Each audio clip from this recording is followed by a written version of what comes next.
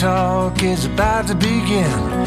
Hey, hey, hey, come on in. Welcome back to your Monday Buckeye Talk from Cleveland.com. Doug Lesmerises here. We're going to do a combine preview. Nathan Baird and I start off by interviewing Max Chadwick, who's the college football analyst for PFF. We appreciate Max's insights, but PFF, if you're going to have the guy on a podcast, you got to get him a mic. So I went through, it's kind of a weird sound.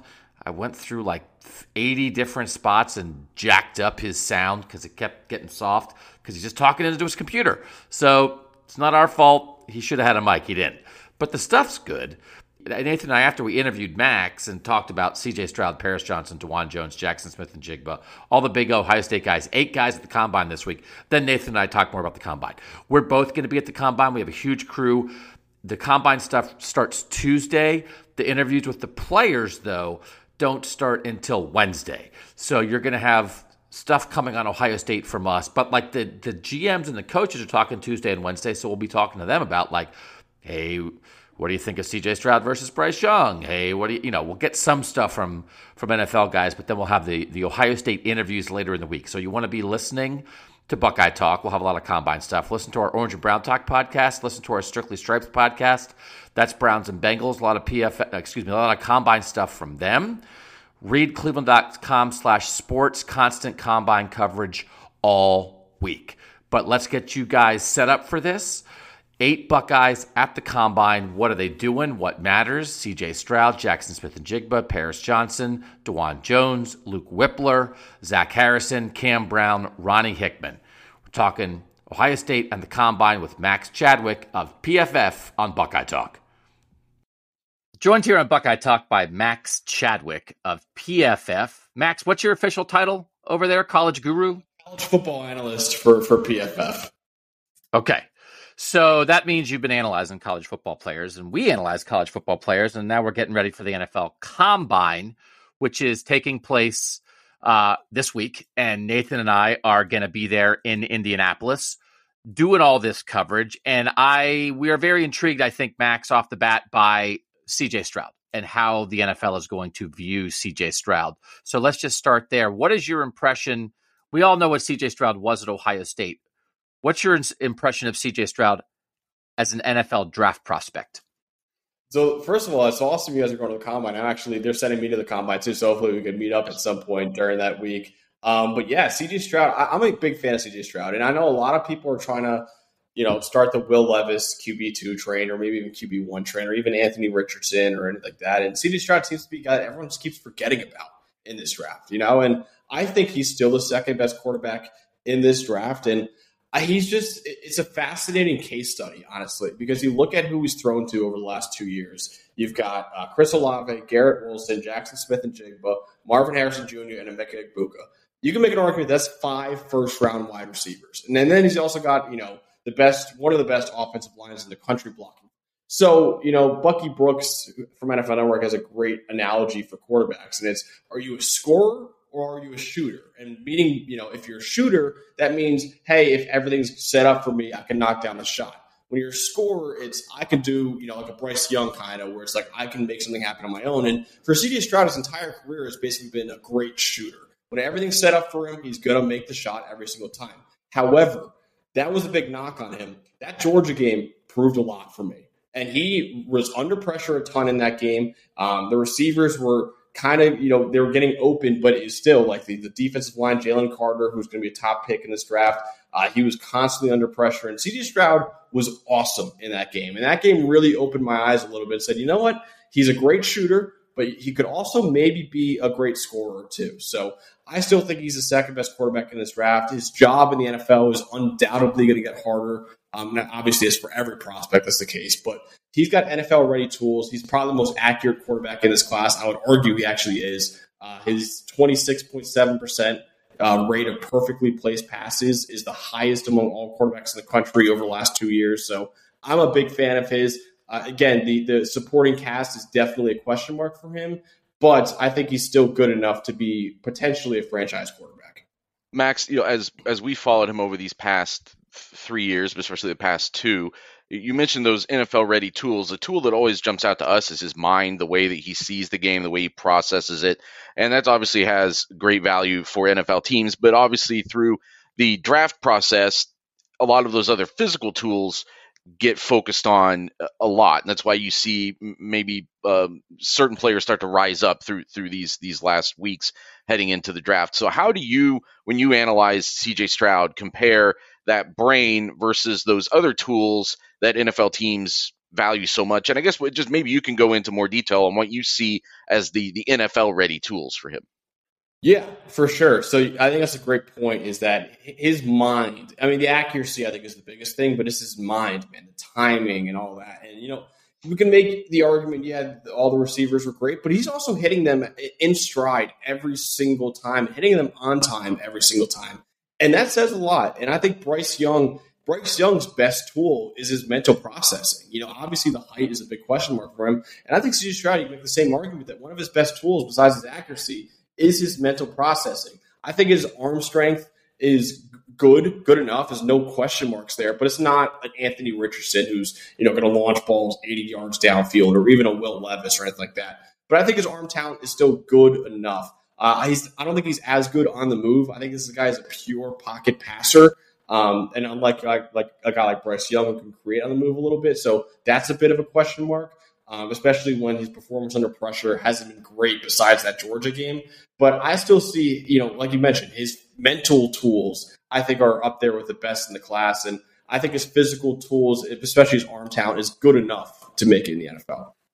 So I don't know if I'm going to be physically capable of having a Will Levis discussion during the process of this NFL draft season, because it's going to be all Josh Allen comparisons. And I didn't think Josh Allen was going to be any good in the NFL. Then he turned out to be Josh Allen, but he still is kind of Josh Allen-y in a weird way enough times that I'm like, okay, that hit, I don't know that it means that every big dude who can kind of move around and you're not exactly sure about the other stuff is going to be Josh Allen.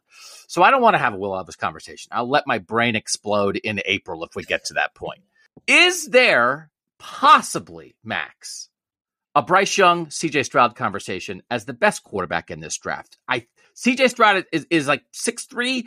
It feels like people are expecting Bryce Young at the combine, and we'll find out, to measure under 6 feet tall. Yeah. The short quarterback thing, I think, is less of an issue than it used to be, but I don't know that it's completely gone. Do you think there's any possibility that CJ Stroud is the first quarterback taken in this draft? I think there is. And I think there's more. For me, I think Bryce Young is, for me at least, clearly the number one quarterback, and I think CJ Stroud is clearly the number two quarterback. But I have some friends who cover the NFL draft, and they have CJ Stroud as QB1, and they see his tools as better than Bryce Young, and that Georgia game for them as well proved a lot in that game.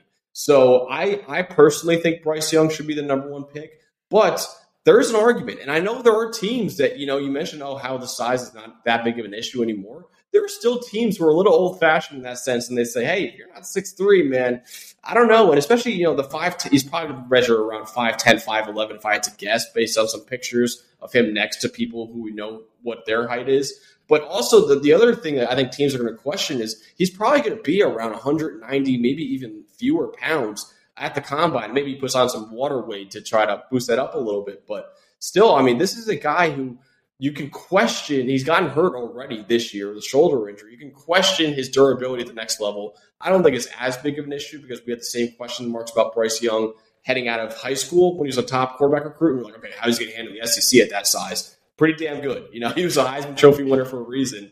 But I still think Bryce Young should be the top quarterback prospect. But there are going to be teams that say, hey, you know what? I'd rather take the physical tools, the 6'3" pocket passer, over the guy who's probably going to be 5'10", 190. Like, there are teams that are going to be a little bit scared by that. One of the things that is used in shorthand of all draft analysis, whatever the sport is the comparables. Is there someone, when you look at CJ, that you say, here's a guy in the NFL that's already kind of succeeding with that same general skill set / build / processing, all those things you're talking about? Yeah, so Mike Renner, who's our lead draft analyst at PFF, he put out his draft guide. He has him as Ryan Tannehill for the comp. I don't know if I agree with that because I think Tannehill's a little bit more mobile. A comp that I always had before this season was Matt Ryan. Wait. He's Ryan Tannehill, but not quite Ryan Tannehill? Oh, come on, Renner, no. I cannot accept that. I don't agree with the Ryan Tannehill comp because I don't think he's as mobile as Tannehill was, but Mike does amazing stuff. But I think he's more of like a Matt Ryan, where it's like a pocket passer. Is he going to make throws on the move? Not that much. But Matt Ryan won an MVP, man. And Matt Ryan is another guy that I think, in a really good supporting cast can win you some games, can win an MVP even, led the Falcons to the Super Bowl and almost won them that Super Bowl, if not for the greatest disaster in Super Bowl history in that comeback for the Patriots. But he's a guy I think a lot like Matt Ryan, where it's going to be dependent, obviously, on the supporting cast, and almost any quarterback, you say that as well. So I think a Matt Ryan comp is what I would go with, at least for C.J. Stroud, and that he's a great pocket passer with a good enough arm. Matt Ryan, the big argument for Matt Ryan has been, okay, how good is Matt Ryan versus how good was Julio Jones? That's kind of the argument for C.J. Stroud. It goes, how good is C.J. Stroud, or how good were those wide receivers that he was throwing to? So they're kind of similar in that way as well. But Matt Ryan's been a really good quarterback for a very long time. Could be a Hall of Famer. We'll see. I don't know if he will be or not. But I think C.J. Stroud is a lot like Matt Ryan in my eyes. Last year at the Combine, Desmond Ridder said he was a combination of Deshaun Watson and Ryan Tannehill. And I was like, what? How do you even do that? It was like a minotaur. It's like we took Ryan Tannehill's. Who would think of that? I was like, that is the craziest combo mixture of well, I'm a little bit Watson, I'm a little bit Tannehill. And I know Tannehill was a top 10 pick. So it's like now you get to this point. It's like, oh, what's Ryan Tannehill? I don't know, a top 10 pick that's been a starting quarterback for a decade. And I'm acting like who would want to be Ryan Tannehill? It's like, I don't know. That sounds pretty good. CJ Stroud wants to be Joe Burrow. I don't know. I think Joe, we've talked about this a lot on this podcast, Max. I think Joe's a little better athlete and moves around a little bit more. I think Matt Ryan is really interesting. Ryan Day has a Matt Ryan signed jersey in his office because Ryan Day was the receivers coach at Boston College when Matt Ryan was there. So this makes me wonder if Ryan Day has had Matt Ryan conversations with CJ Stroud. So I would be very intrigued by that idea. Is there anything when you have a quarterback prospect like this, Max? And I don't know. Who knows? I don't know if they're going to throw on air. I don't know. Whatever. They all do their pro day. Do you think the measurables are if CJ does any of the stuff, agility drills, 40 time, jumping stuff, is anything going to matter with him? For instance, again, this whole debate about running off-platform throws, that kind of thing that you're saying, hey, the Georgia game maybe showed you something. If he tests pretty athletically, would that matter? Or is this really going to be a processing accuracy decision on CJ Stroud for everybody anyway, and the testing won't matter either way? I think that's an interesting question because I think if he goes out there and he runs a 4.5-ish, which is really fast for a quarterback, that could open up some eyes. But I mean, I think for quarterbacks especially, the testing shouldn't sway you too much because it's like even if that guy goes out there and runs a 4.4, he's not going to change his play style. It's not like he's going to be like, oh, now all of a sudden you can be a great runner. I know Desmond Ridder ran pretty fast 40 time last year, and a lot of people are like, wow, he could be one of the best mobile quarterbacks in the league. And he just wasn't. He's still a pocket passer. So I don't think CJ Stroud's going to drastically change his play style. I think if he runs a really fast time, there are going to be some people out there who say, oh my God, and maybe boost him up to number one. I'm not going to be swayed too much by even if he runs a really slow time. It's we know who he is. We know he's this pocket passer. And really the physical tools really can't shine too much besides the arm talent there. So I think we kind of know who CJ Stroud is, and I'm at least not going to let the combine testing sway me too much anyway. Question you just asked is an interesting transition into Jackson because whereas CJ may not have a lot to gain from the combine or the pre-draft process, Jackson seems like he has everything to gain through that right now. Just as an analyst who didn't get anything other than a few snaps that didn't mean a whole lot in terms of evaluation this past year, how important is this combine for Jackson Smith-Njigba as far as setting himself up for this draft?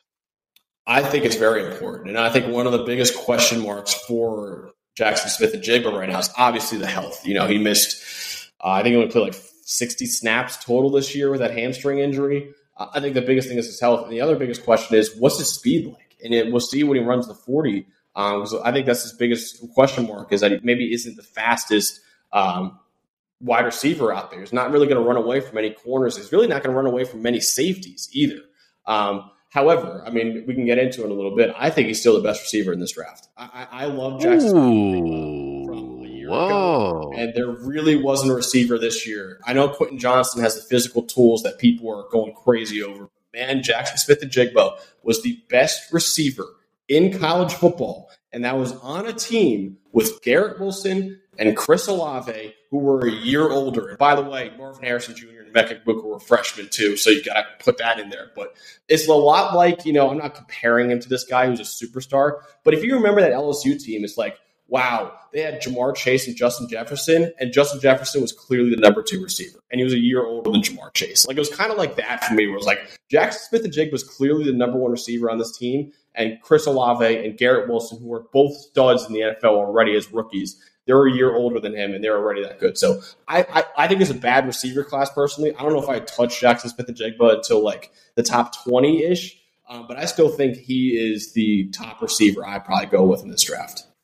So our colleague Stephen Means wrote a lot of stuff in the preseason before Jackson's season exploded, comparing C.J. Stroud and Jackson Smith-Njigba to Matthew Stafford and Cooper Kupp.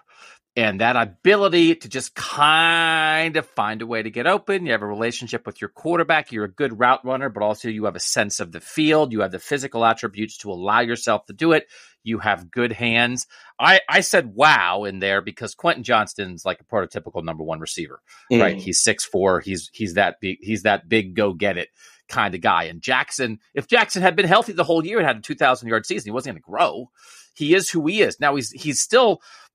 Some draft boards you'll see Jackson right now as a 3rd receiver behind Johnston, but also behind Jordan Addison. I would take Jackson ahead of Jordan Addison. Nothing against Jordan Addison.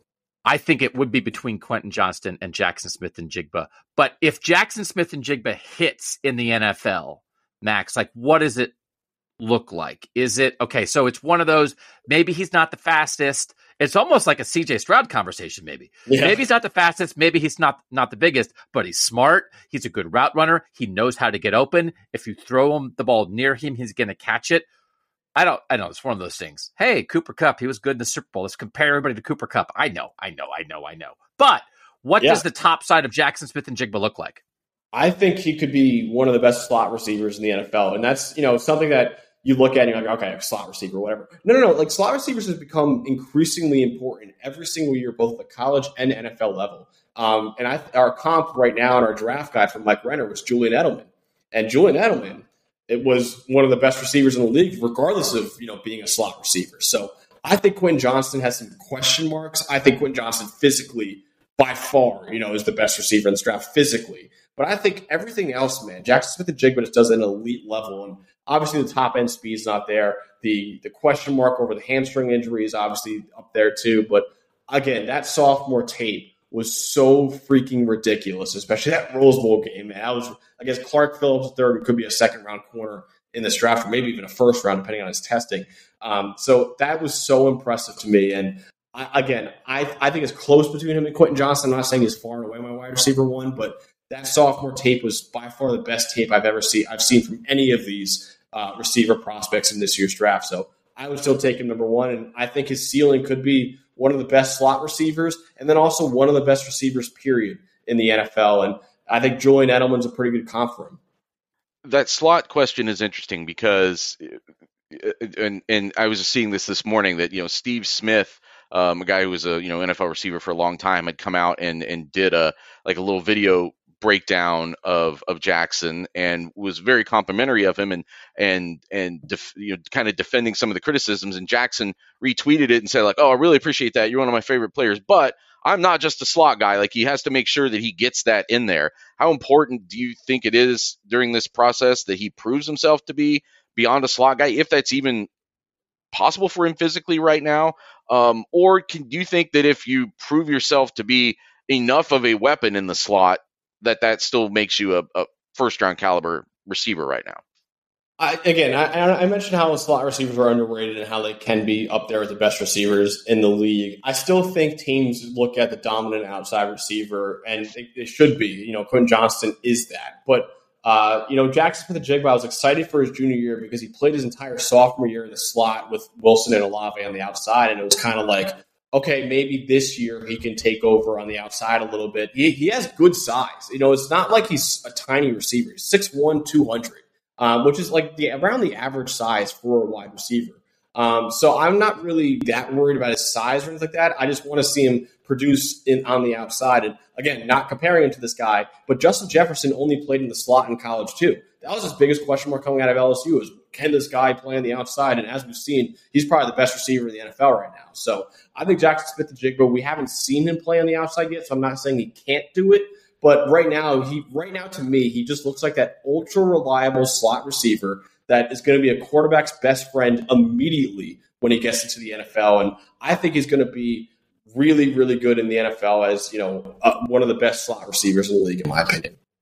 All right, let's transition to what I think is one of the most interesting battles in this draft, and it is to be the first tackle taken, and it feels like it's between Peter Skoronski of Northwestern and Paris Johnson of Ohio State.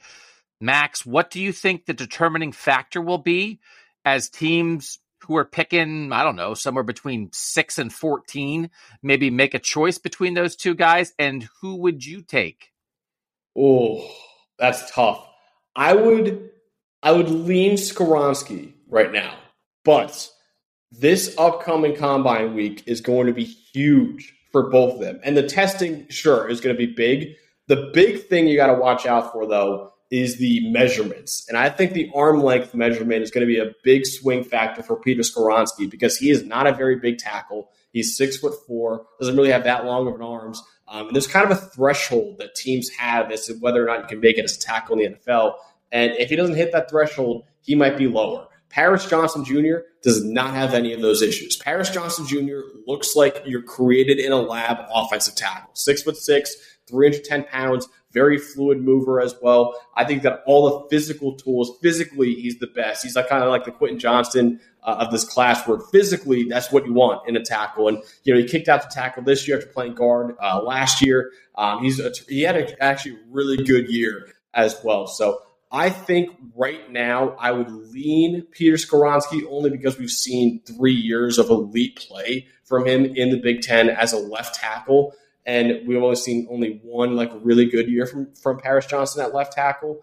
But I still think, if you're going for physical tools, there isn't a better toolsy tackle in this draft, I think, than Paris Johnson Jr. The other Ohio State offensive lineman that's created some buzz, and he's coming out early, is Luke Whippler. And it was a little bit of a surprise to Ohio State that he would make the jump when he did. What sort of valuation have you been able to get on him, and that would lead you to believe whether that was the right decision for him to come out early and be drafted at the right place to make that pay off, I guess? Yeah, absolutely. I think he's one of the best centers in this draft, honestly. And he was one of the best centers in college football over the past, couple seasons. And I think he's a terrific center. I thought he was, he's a guy that, again, he's a good size, 6'3", 300 pounds.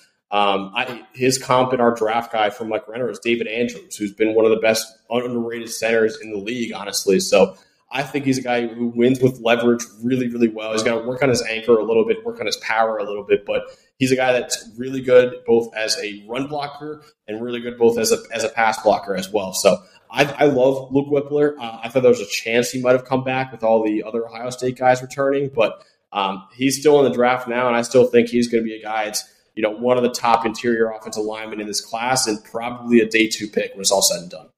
That'd be pretty good. Day 2, like second or third round pick for a center. That's pretty good. Mm-hmm. I would ask about the other offensive lineman here for Ohio State, and I'm going to try to set odds on this. I'm going to say 3-1 plus. I'll make it plus 280. DeJuan Jones goes in the first round. And here's my comp, Max. And I remember it happening at the time. I guess it was the 2020 NFL draft. Andrew Thomas is the best tackle at Georgia. He's a top 5 pick. And then there's his other tackle at Georgia, and he's big and he's interesting. And he goes late in the first round. He goes 29 to the Titans, Isaiah Wilson. He's now a rapper. And I will read from Isaiah Wilson's Wikipedia page. Under the stage name G.G. Bowser, Wilson released a hip-hop EP titled Layup Lines. He washed out. He had a DUI. He washed out in the NFL very quickly. It was kind of a reach, I think, at the time, but you're going on size and athleticism and a big old tackle makes people go do crazy things sometimes. I don't know if DeJuan Jones can rap, but this guy I think is a grinder. He's made himself a great player at Ohio State. Off-field stuff, no issues at all. He's big. He's talented. He's physical. Plus 280. Would you drop, say, $3 on DeJuan Jones going in the first round at that mark? I might. And this is another combine guy that I can't wait to see because, like you said, he's kind of a freak. I mentioned physical tools. Paris Johnson Jr. is probably the best, only because of the athleticism. But DeJuan Jones, man, you want the first guy off the bus, you go with DeJuan Jones because he's 6'8", 360 pounds. He's reportedly got a 7'6" wingspan. That is ridiculous. It already shocked a lot of people at the Senior Bowl. It broke the Senior Bowl record actually for wingspan. It's going to shock even more people, I think, at the combine. Like, holy crap, this guy can tie his shoes without even bending over, honestly. So I was so impressed with DeJuan Jones this year. He didn't allow a single sack or a hit this year. His 1.3% pressure rate allowed was the best among all tackles in the country. The big question is, he's 6'8", 360 pounds. How is he going to deal with speed rushers? And we saw, he had some issues in the Big Ten this year with some speed rushers, but still, his tape, not only is he a physical monster, he also was really good. It's not like this guy who's just too big. Like I said, his pressure rate was the lowest in the country. I think he is a guy that dominated the Senior Bowl. I was amazed with his Senior Bowl reps. I thought he was one of the biggest winners of the Senior Bowl. So, yeah, I think he's going to be a top 50 pick. And honestly, he could sneak into that first round range if a team really falls in love with those physical tools that he has. So we've only talked offensive players so far. The guy that I'm in some ways the most intrigued by from Ohio State, at least going into the combine, is Zach Harrison, because I don't know that we have a great grasp after 4 years of watching him play a lot of exactly what kind of NFL prospect he is, at least in terms of how high he would be evaluated. And PFF loves Zach Harrison. They've loved Zach Harrison, you guys, since the day he stepped on the field. He's always gotten really strong season-long marks from PFF. That hasn't necessarily resulted in a lot of edge rusher production, sacks. He didn't have a lot of sacks at Ohio State. So, do you see him as somebody who can go to the NFL and make an edge rusher impact? Or are there other ways that he's so good that's why he's gotten those sorts of high evaluations from PFF? Yeah, so he's a guy that I know we love, but I know a lot of Ohio State fans have kind of been disappointed by. Who's been a 5-star recruit, and he's always graded really highly for us, but he just really hasn't made the splash plays. But I think he's been a really consistent edge defender for Ohio State over the last 3 years, and he's a really athletic player. Like I said, he's huge. Again, like DeJuan Jones, like Paris Johnson Jr., he's super long. He's 6'6", 272 pounds. He's a massive guy, but also he's a freak. He ran a 10.8 second 100-meter dash in high school, which is an insane time for anyone, let alone a 260 plus pound edge defender. So he's a guy that I don't think corners really well. I don't think he plays at an angle really. I don't think his bend is all that great, but he's a linear guy who's just going to try to go through you. So I like him. I think he's a day 2 guy as well. I think he's a guy that can, potentially be a really good run defender in the NFL. We'll see how he is as a pass rusher. So again, I would take him probably late second round, somewhere in that range, maybe early third round. But I like him a lot, and I've always been kind of a Zach Harrison defender over the last 3 years because I know he's been kind of hated on a lot, but I think he's been a really good player for the last 3 years. The comp for me as a guy who was a very good player who it seemed like at least I think a lot of people had trouble getting a handle on at Ohio State is Pete Werner, who was good, right? But I was always like, how good? What? And then Pete Werner was the number 60 overall pick in the second round and then got to the NFL as a good player right away. And it's like, oh, no, okay, he was good the whole time. Sorry. And if you tell me that Zach Harrison's going to go at pick 60 and get to the NFL and be good right away, Nathan, and I'm like, oh, no, okay, he was good the whole time. That's what, Nathan, that could happen, right? Well, yeah, and here's another thing, since we're talking to someone from PFF, Pete Werner didn't have great PFF ratings. And for Zach Harrison, it's been consistent. Go back to his, I think in the last couple of years, he's been in the 80s for the year or close to it. And that's really strong. And I remember that last year where the conversation was out there, like, is Pete Werner like the best defensive player on this Ohio State team? Is Pete Werner like secretly like the best defensive player in the Big Ten or almost? And PFF's numbers weren't quite there. And some of that might have been what Ohio State was asking him to do relative to what he should be doing in the NFL and is doing now in the NFL. But no, that's why I think Zach Harrison is such an intriguing player, because we've always said that, no offense to this, but like one game with a PFF rating, you don't want to make too much out of. But when it's over a long period of time, you can really start to make some interesting comparisons between guys. And for Zach Harrison, it's just been very consistent, like that he's been rated really strongly by a respected organization that goes through and grades like every snap that these guys do. Yeah, exactly. And I think, he's a guy that, again, like you mentioned, like the one game sample size is always something we always caution against whenever you're going like that. But like he's been above 80 every single year. He's 86 this year, 82 last year, 88.8 the year before that in 2020. So I've loved what I've seen from Zach Harrison. I think, obviously PFF grades, I would even say his PFF grades are not the end-all be-all. And this guy who works at PFF, but his stats have always been there as well. And I know the sack numbers are the things that Ohio State fans look at and say, oh, he's never been the best in that department. He's got 12 sacks over the last 3 years. That's not that impressive, but it's more than just sacks. And I think sacks are maybe one of the most overrated stats when you're evaluating pass rushing. He's a guy that consistently pressures the quarterback. And I think he's a guy that I think will be a pretty good edge defender in the NFL, and a guy that, like a Pete Werner, like you guys said, could surprise some Ohio State fans and go, wow, like I didn't think he had that in him, honestly. All right, so there's two more Ohio State guys at the Combine, Ronnie Hickman and Cam Brown. No offense to them. We'll see what happens next week, but that's not that an exciting conversation. But Max, before we let you go, I do have a special guest who like to ask you one more question before you leave. Hold on one second. Let me bring him in. Max, this is two-time national champion Stetson Bennett IV. I cannot believe that you had a conversation about C.J. Stroud and Bryce Young that did not include a two-time national champion. Where do you believe I will be drafted? Early in the first round or late in the first round, Maxwell?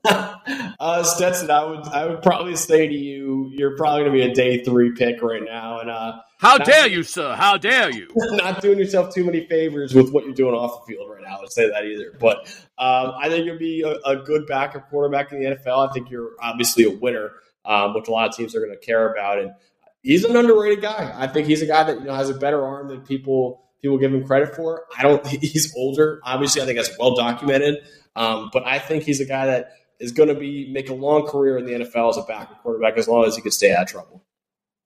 So I don't know if you could hear it, Max, when Stetson left. When you said backup quarterback, he punched the wall. So he's going to be probably looking for you at the Combine. So watch your back, man. Max, where people want to follow your work, where can they find you? How can they read you? How can they follow you? Yeah, so you can follow me at @Chad_Maxwick on Twitter, and on I put some TikToks out sometimes too, and then obviously at PFF.com. TikToks? Are you doing a dance? What do you do on TikTok for football? Dances, unfortunately, no. But it's that app that is exploding right now, and I felt like, man, I should probably get on that if I want to promote. There's Chinese guys like reading your brainwaves when you're on TikTok. Yeah, you know that, right? Yeah, we'll see what happens, but. Yeah, that, and then I'm putting out like 3 to 4 articles a week at PFF.com. So that's been exciting. I put out one today where it's predicting the next quarterback for every top 25 team. And I think Kyle McCord is going to win that job for you guys next year. And I'm excited to see what he does. So, a lot of stuff coming this offseason. So I'm very excited about it. And really appreciate you guys for having me on. Can I ask real quick, quick impression, Marvin Harrison Jr.? Dude, unbelievable.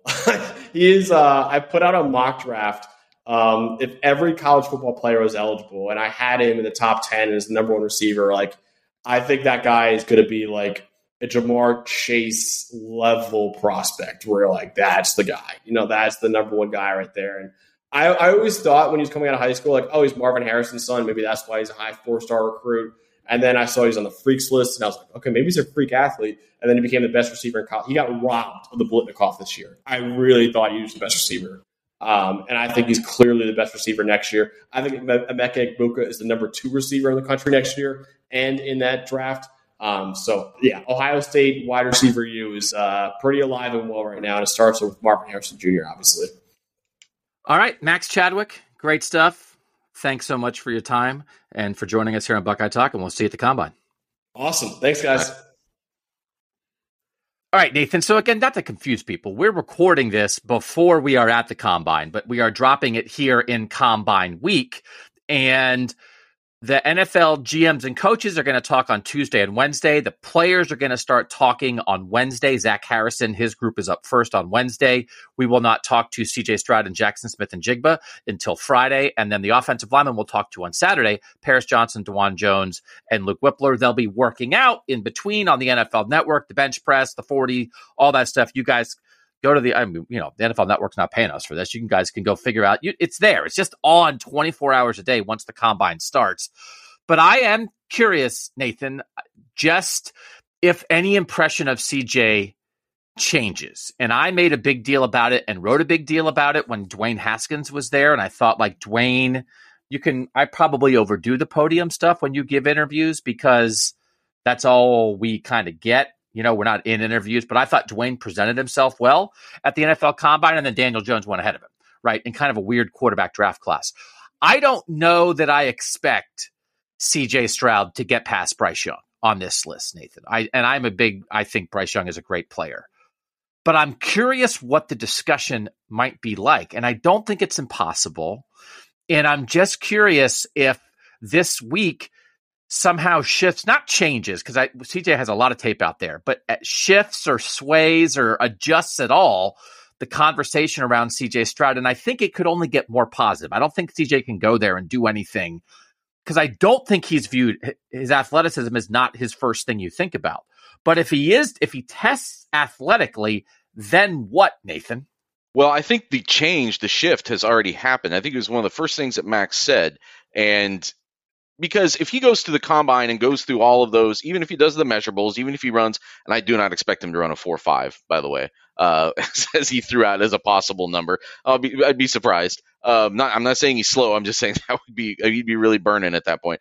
But if you go out and you go through the passing things and you're like dropping passes into buckets against air, people are going to be like, well, isn't that kind of what you've been doing most of the time in games for the past couple of years? Like that was never really the knock against him. I think the shift already happened based on what Max said, but based upon just the narrative that's out there by what he did in the Georgia game. I think that really opened some eyes, that when you had to go in and be a playmaker at that level against a defense that accomplished, that showed people something new. The play that we keep talking about where it starts to kind of fall apart and he escapes the pocket and runs out to his right and makes a throw on the run for a touchdown. Like those sorts of things matter, I think, a lot more than doing things against air at the Combine.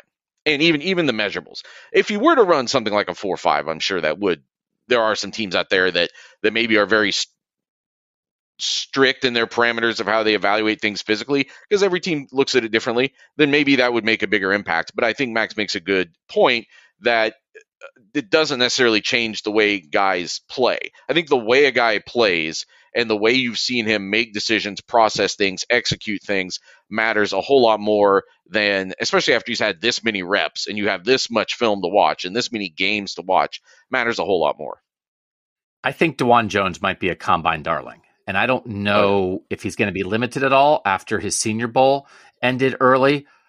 I think I would predict right now that he slides into the back of the first round because it just takes one tackle-needy team to fall in love with you and fall in love with the upside. And I think we've seen enough big physical tackles who intrigue people, or maybe they're not 100% finished product, but DeJuan is pretty finished. This guy's a 2-year starter at a high-level place who played very well. This is not a project, right? This is an established starting tackle with extreme physical attributes and size.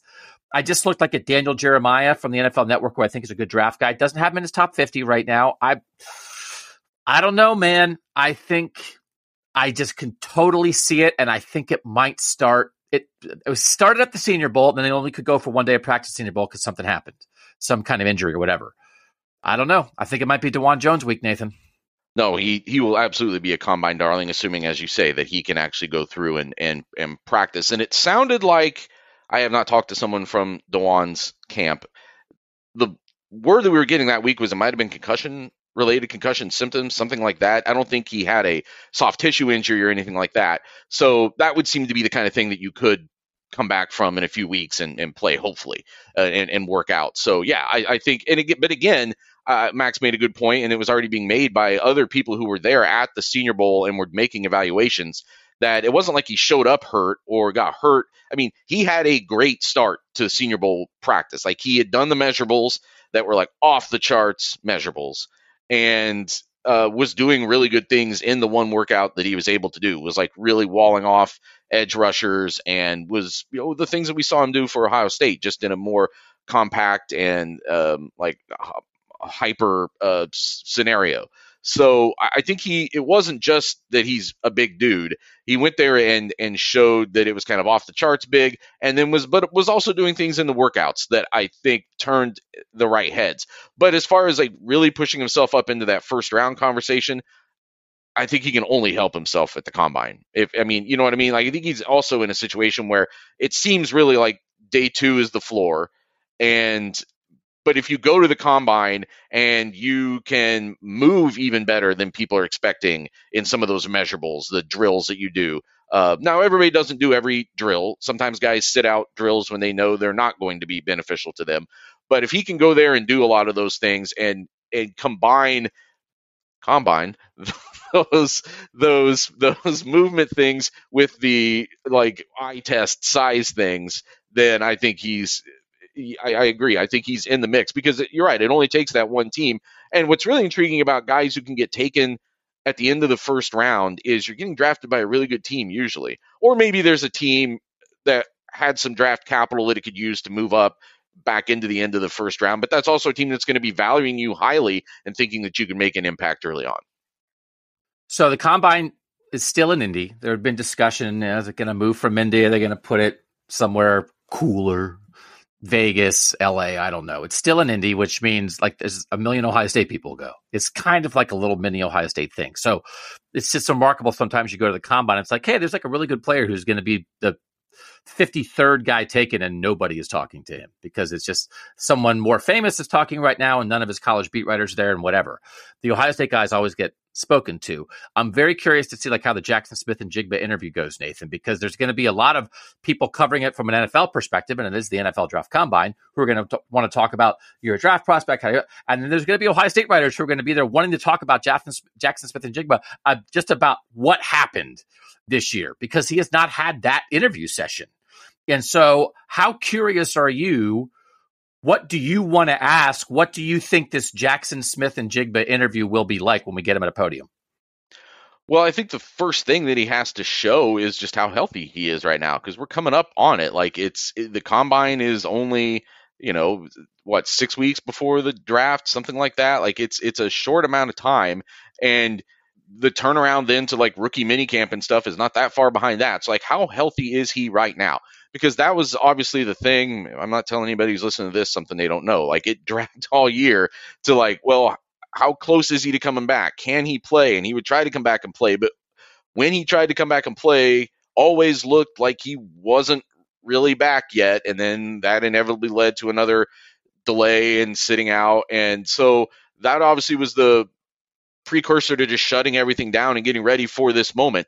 So just what can he physically do at this point? Someone I talked to last week, they've been keeping things pretty low profile from a media standpoint, him and everyone around him, because the focus has just been, and they feel some urgency to like, he's got to get healthy, he's got to show up, and he's got to perform, and he's got to get on an NFL roster like that. Those are the things that they're really focused on right now for obvious reasons. So that's my first question to him, is how much, we'll see how much he's actually participating.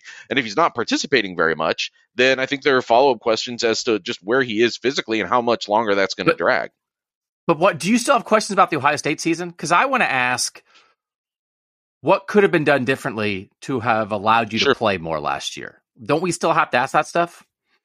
Yeah, because that's what we care about. We're Ohio State writers. We're not NFL writers. Sure. Well, I think that's totally a fair question, because why was it such a stop and start thing? If there was a point where you were going to shut things down just to get ready for the draft, why couldn't you have, what was the decision making process just in that third week where you're deciding whether to come back and play in a non-conference game that didn't impact the season?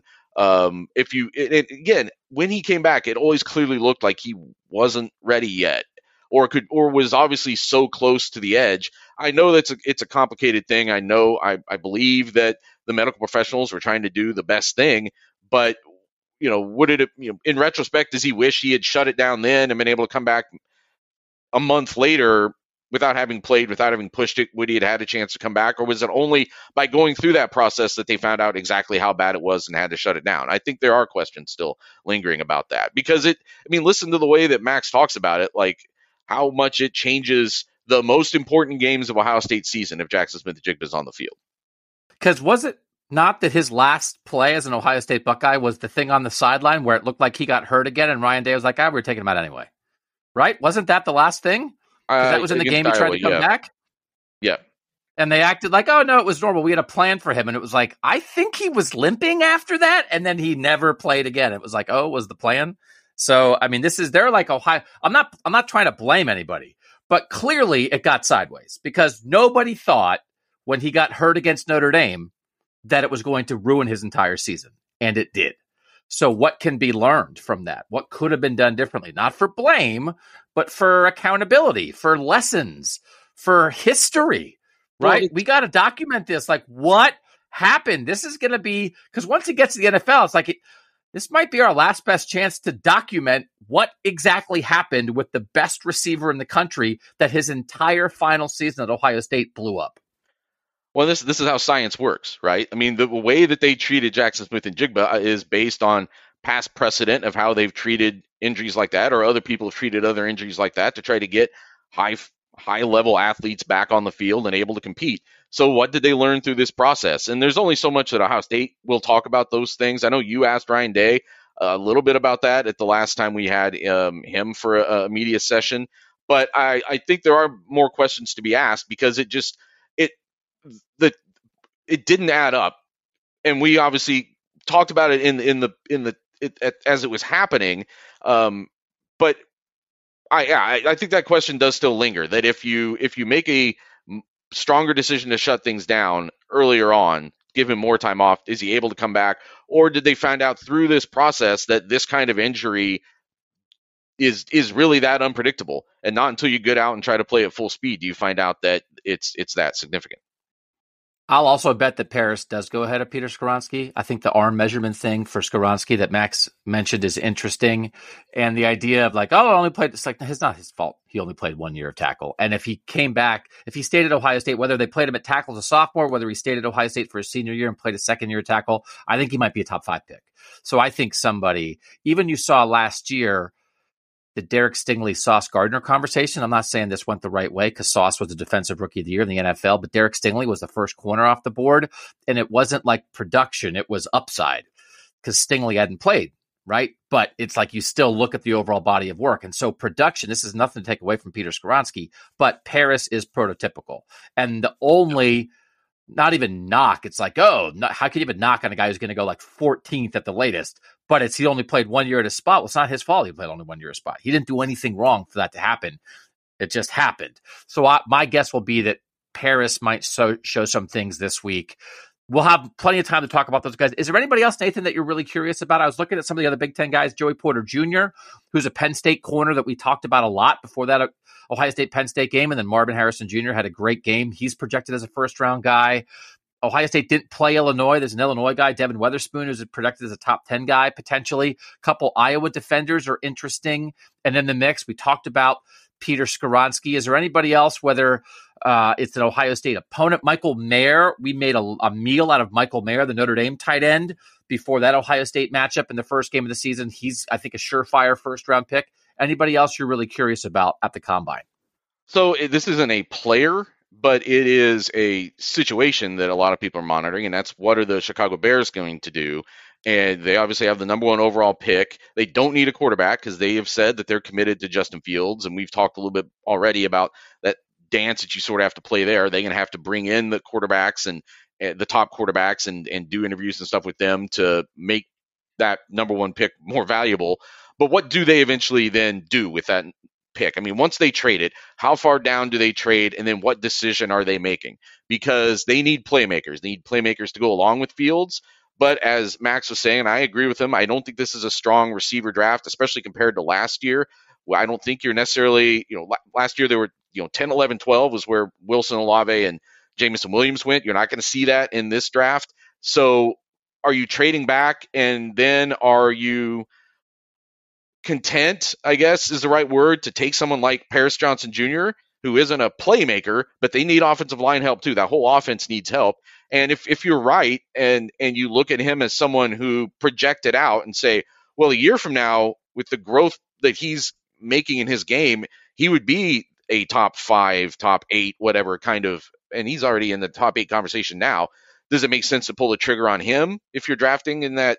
But there's also people who think that they are really in love with someone like Jalen Carter, and if you trade back from 1 to 4, you can still get a really, really, really high impact guy who you think would maybe even be worthy of number 1, but also picking up other draft capital while you do that, and maybe making more strong value picks with your later picks after that. So they've got some tough decisions to make, but if they're Ohio State guys who are going to then be in the mix in that decision-making process for them, depending on who they trade with, because Paris Johnson Jr. would be there, Jackson Smith-Njigba, again, as a late first-round pick, depending on who they trade with and what picks they pick up.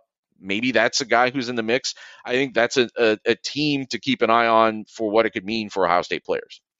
And then again, all these dominoes affect C.J. Stroud, affect where C.J. Stroud is going to wind up in the NFL. So we'll certainly monitor that, the quarterback shenanigans as teams maneuver at the top of the draft. We know the Houston Texans, who have the number 2 pick, are going to take a quarterback. We don't know what's going to happen at number 1, and you don't know 100% for sure. A lot of people seem to think the Colts at number 4 will take a quarterback, but that's a C.J. Stroud popular landing spot right now. Defensive guy 1, Bryce Young 2 to the Texans, C.J. Stroud 4 to the Colts, but I bet it doesn't play out that way. Stuff's going to move. So we'll get some vibe on that. I believe, and I don't know, we can double check, of any non-national organization, Nathan, I believe Cleveland.com will have more people at the Combine than anybody else. We have 11 credentials for the NFL Combine. You and I will be there. Mary Kay Cabot, Dan Lobby, Ashley Bastock from our Browns crew will be there. 3 guys from our Bengals crew are going to be there. And I don't even know who else is there. I mean, there's just like random people like floating. We just have so many people. You can't, we're everywhere. So Cleveland.com, if you care about the Combine, and I think we're going to be writing stuff, not just about Ohio State and the Browns and the Bengals. We're going to be talking about the writing and discussing the most interesting things happening at the NFL Combine. So if you care about those other teams at all, you can listen to the Orange and Brown Talk podcast. Wherever you listen to Buckeye Talk, you can find Orange and Brown Talk. That is our Browns podcast, and that will be Combine heavy next week. And then you can listen to Strictly Stripes. That is our Bengals podcast, and that will also be, and it's this week now. I said next week. It's this week. We're dropping this on Monday. Combine's this week. So we'll have the coverage. Stuff really starts Tuesday. So read Cleveland.com, bunch of places. Listen to Buckeye Talk. We'll be doing pods from the Combine later in the week. Listen to Orange and Brown Talk. Listen to Strictly Stripes. 3 different podcasts covering the NFL Combine. Again, just make sure, just drop by Cleveland.com multiple times a day this week, and you'll get all the Combine coverage that you could possibly want. Okay, that will wrap it up. Nathan and I will be bringing you coverage. We're so glad that you guys make Buckeye Talk part of your week. For now, thanks to Max Chadwick from PFF. For Nathan Baird, I'm Doug Lesmerises. And that was Buckeye Talk.